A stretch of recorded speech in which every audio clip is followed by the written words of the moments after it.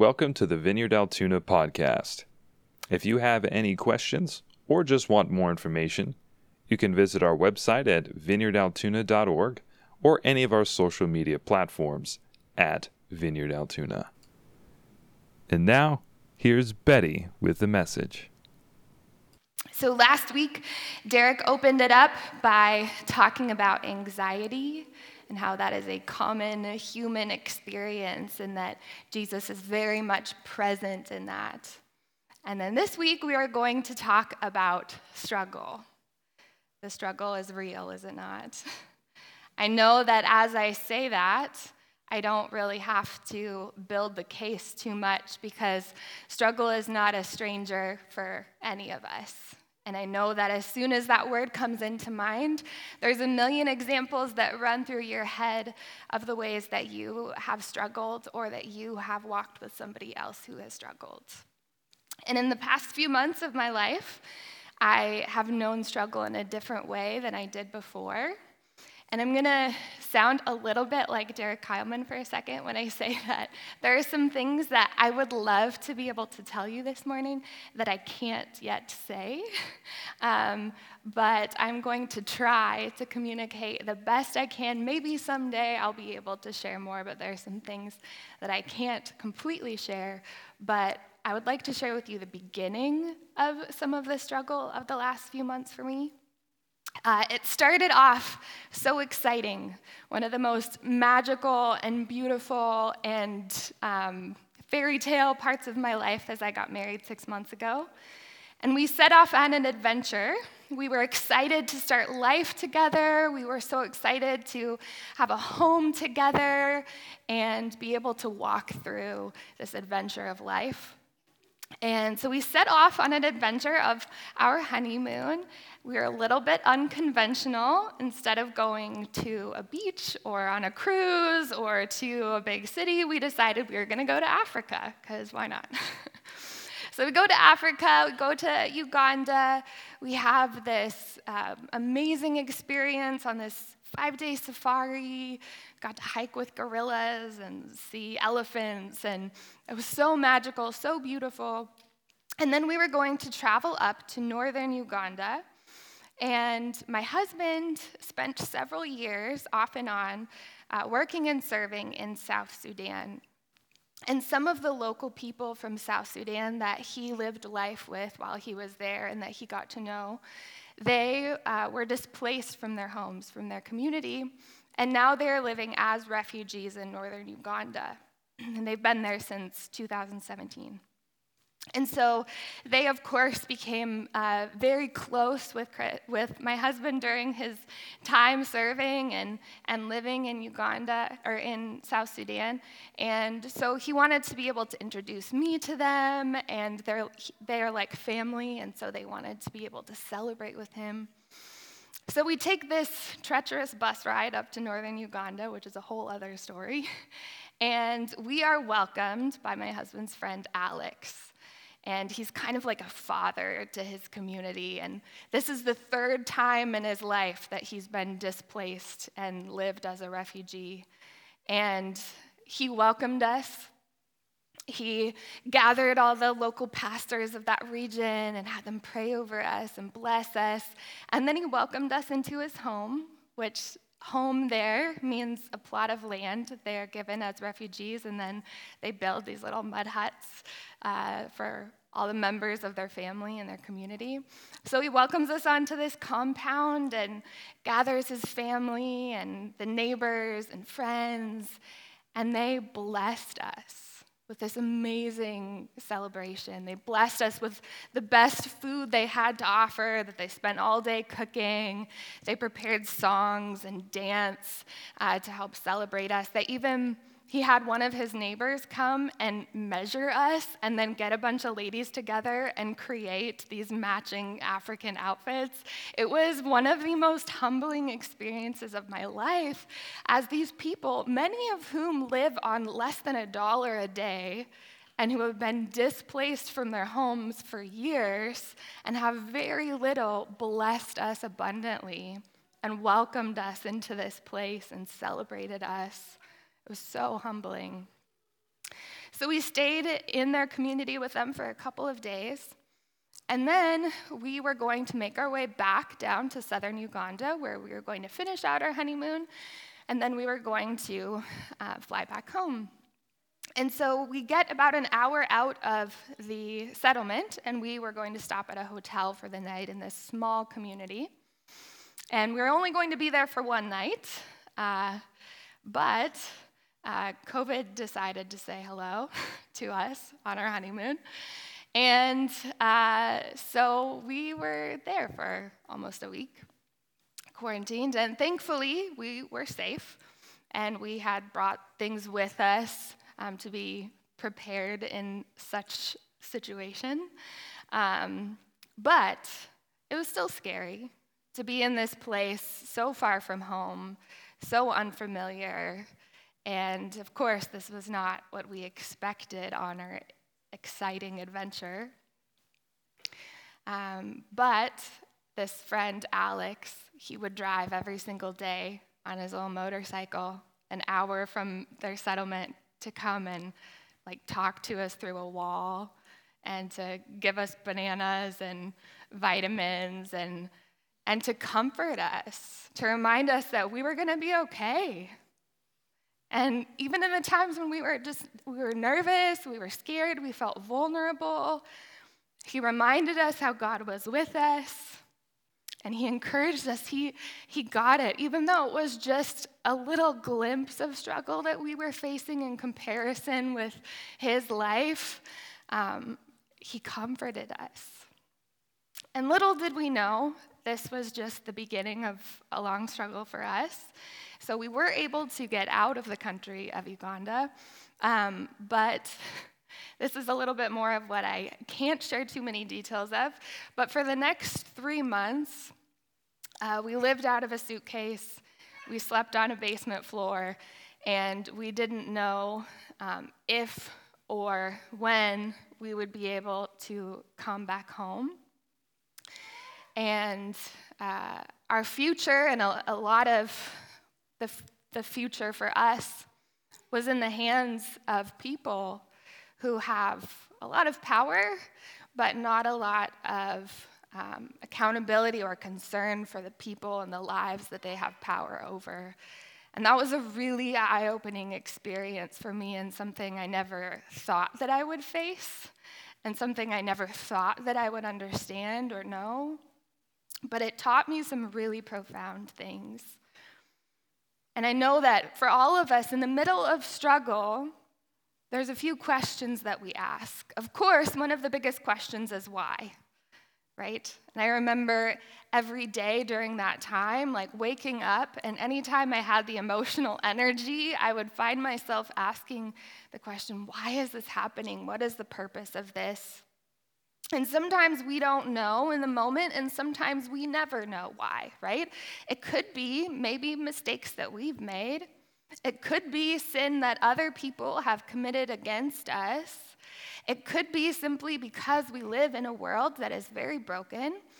Or it could be because God is doing something bigger that we cannot yet see. Or it could be a combination of some or all of those things. We don't always know. And we don't always ever find out. But I think another question we ask as we're wrestling through this question of why and trying to make sense of all of it is, does God see me? Does he know how much this hurts? Does he understand the pain? Does he understand the confusion? Does he understand what it's like to be sitting in the unknown and not knowing how this is going to work out? Does he get it? Right? No matter what struggle it is, it's so easy to find us in this spot, just wondering if God truly gets it. So we're going to look at a story that we usually see around the time of Christmas, but it's a really important story to set up the life of Jesus as he stepped into the human experience. So we're going to look at Matthew chapter 2, verses 13 through 23. And to set this up a little bit, this is in the NIV. To set this up a little bit, this is after Jesus was born. And this is after, just after the wise men, the Magi, had come to visit him. And after King Herod had discovered his birth and that he was allegedly going to be king of the Jews, and he was very threatened by that. And so we see this picking up in verse 13. When they had gone, an angel of the Lord, so they meaning the Magi, when they had gone, an angel of the Lord appeared to Joseph in a dream. "Get up," he said, "take the child and his mother and escape to Egypt. Stay there until I tell you, for Herod is going to search for the child to kill him." So he got up, he took the child and his mother during the night and left for Egypt, where he stayed until the death of Herod. And so was fulfilled what the Lord had said through the prophet, "Out of Egypt I called my son." When Herod realized that he had been outwitted by the Magi, he was furious, and he gave orders to kill all the boys in Bethlehem and its vicinity who were 2 years old and under, in accordance with the time he had learned from the Magi. When what was said through the prophet Jeremiah was fulfilled, "A voice is heard in Ramah, weeping and great mourning, Rachel weeping for her children and refusing to be comforted, because they are no more." After Herod died, an angel of the Lord appeared in a dream to Joseph in Egypt and said, "Get up, take the child and his mother, and go to the land of Israel, for those who are trying to take the child's life are dead." So he got up, took the child and his mother, and went to the land of Israel.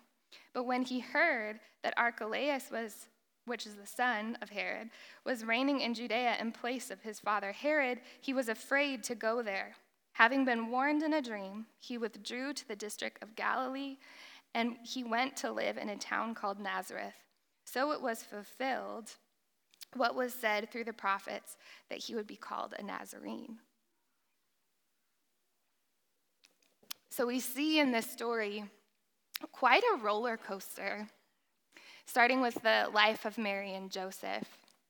And knowing a little bit of their backstory as well, I'm sure this wasn't how they expected the beginning of their life together to go. They were in a time preparing to be married, and then an angel shows up to Mary and Joseph, and they get these news in different ways, right? Mary is found to be with child, and she's a virgin. This isn't how she expected her life to go. And the same with Joseph. And they had to face a lot of the social tensions that came with that at the time. And that's a huge responsibility. It's an exciting, amazing news that they received, but there, I'm sure, was a weight that came with that. And then here they are being seen running for their lives, or at least to protect the life of their child, who they've been told is the Messiah. That's a pretty weighty experience. And so when we see that Jesus comes into the world, and we think about this sometimes during Christmas time, that he could have chosen to be born into royalty or to someone rich or even into a family in a situation that was secure and safe. But we see that he was basically born a refugee to a refugee family. And if we look into the history, we see that Herod died about 3 to 4 years after Jesus was born. So this wasn't just like a week away, hunkering down until it was safe to go back. This was years that they were just waiting, hoping that they wouldn't be found.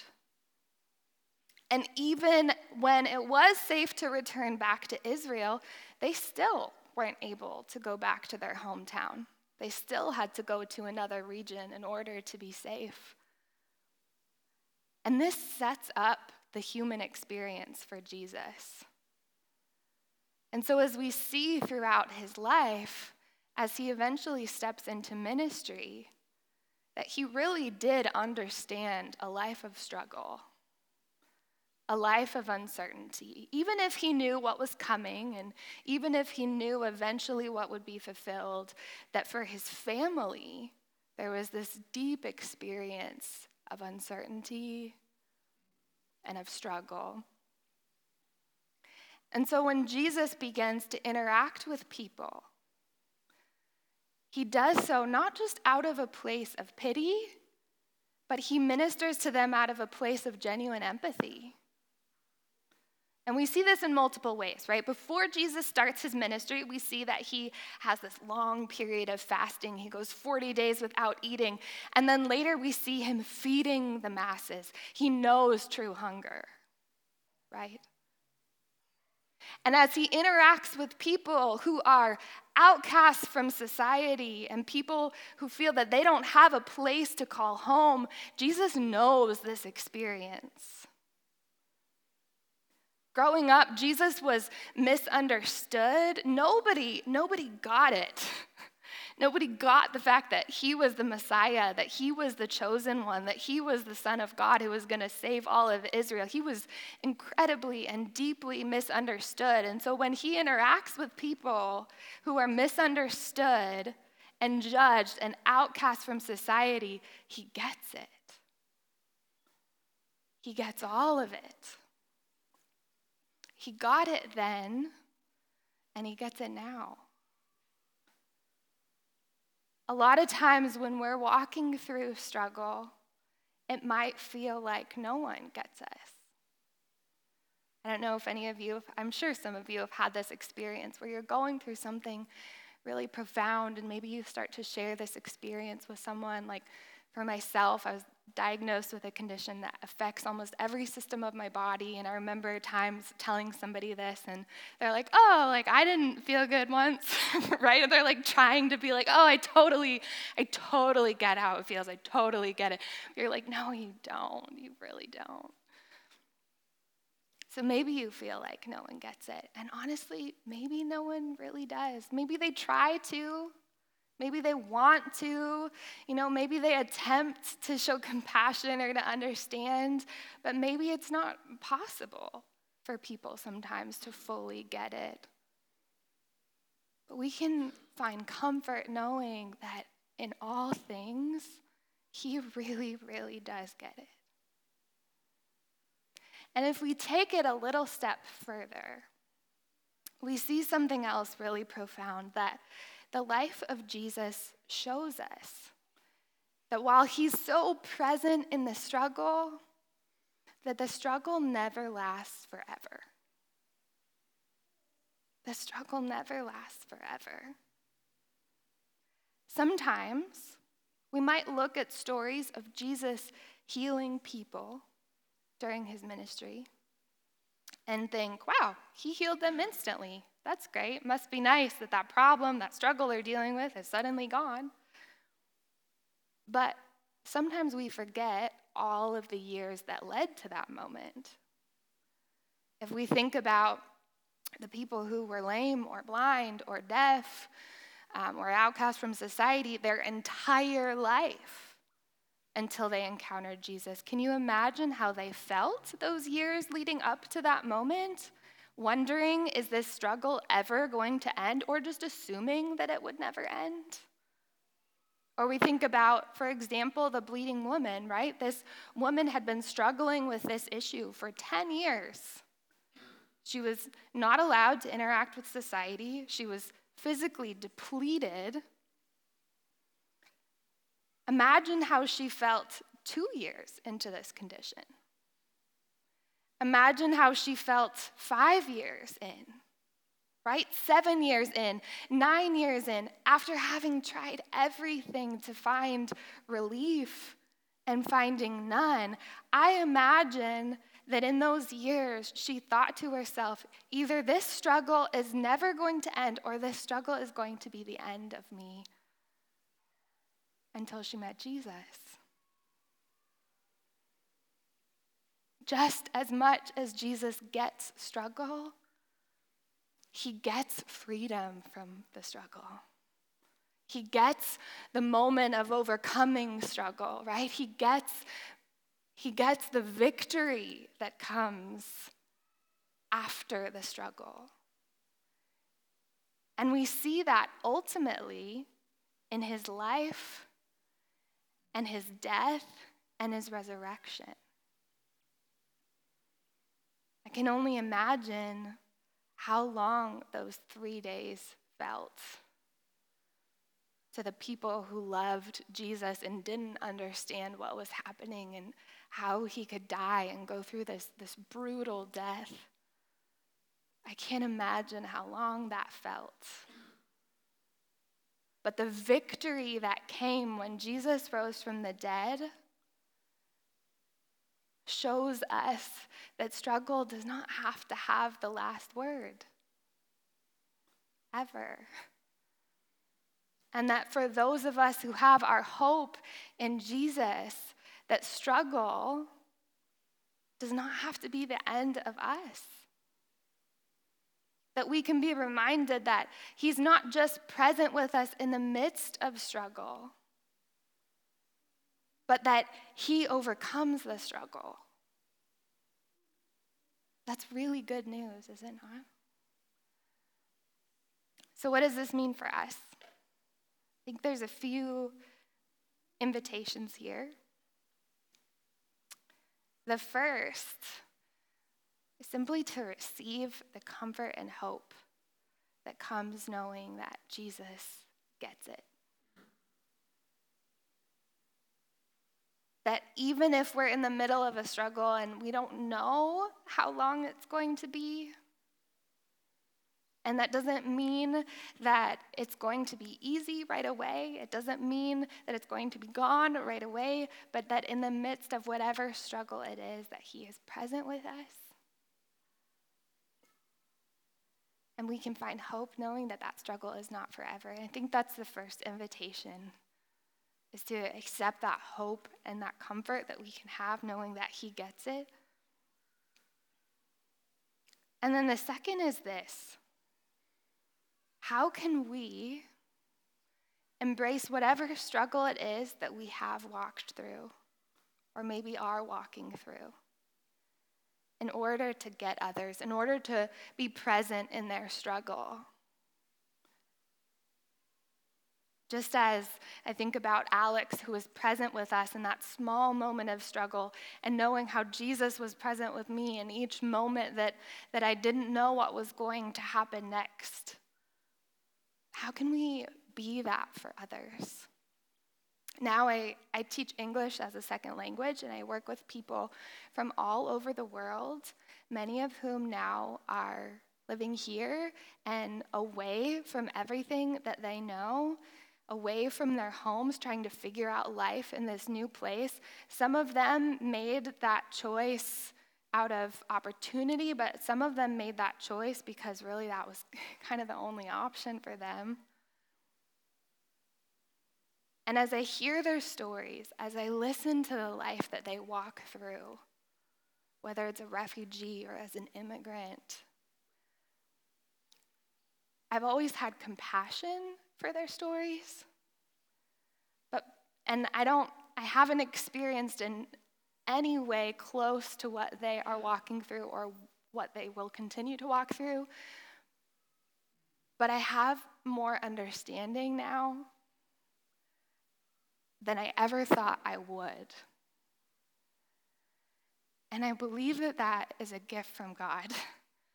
And I believe that that has given me the opportunity to love in a way that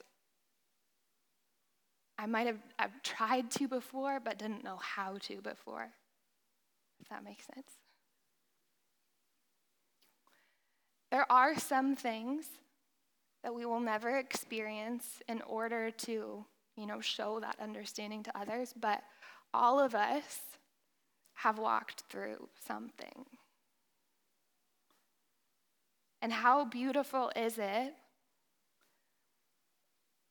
when we have the opportunity to be present with people in the middle of struggles, just as Jesus has been present with us. That we get to tangibly be that for people.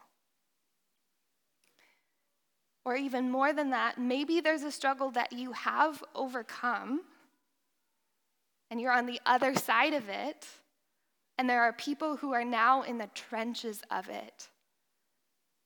How beautiful is it that maybe you can be an example of hope for them and a reminder that the struggle doesn't have to last forever. Or maybe you're still struggling with it, but you carry a hope with you, knowing that that struggle will not last for eternity, and people will be able to experience that hope because of your life.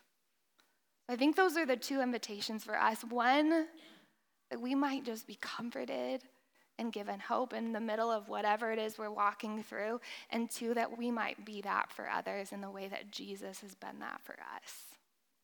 Thank you again for choosing the Vineyard Altoona podcast. We're so excited to see how God will release his kingdom in and through you today for the glory of Jesus Christ. With this, be blessed, and we'll see you next time.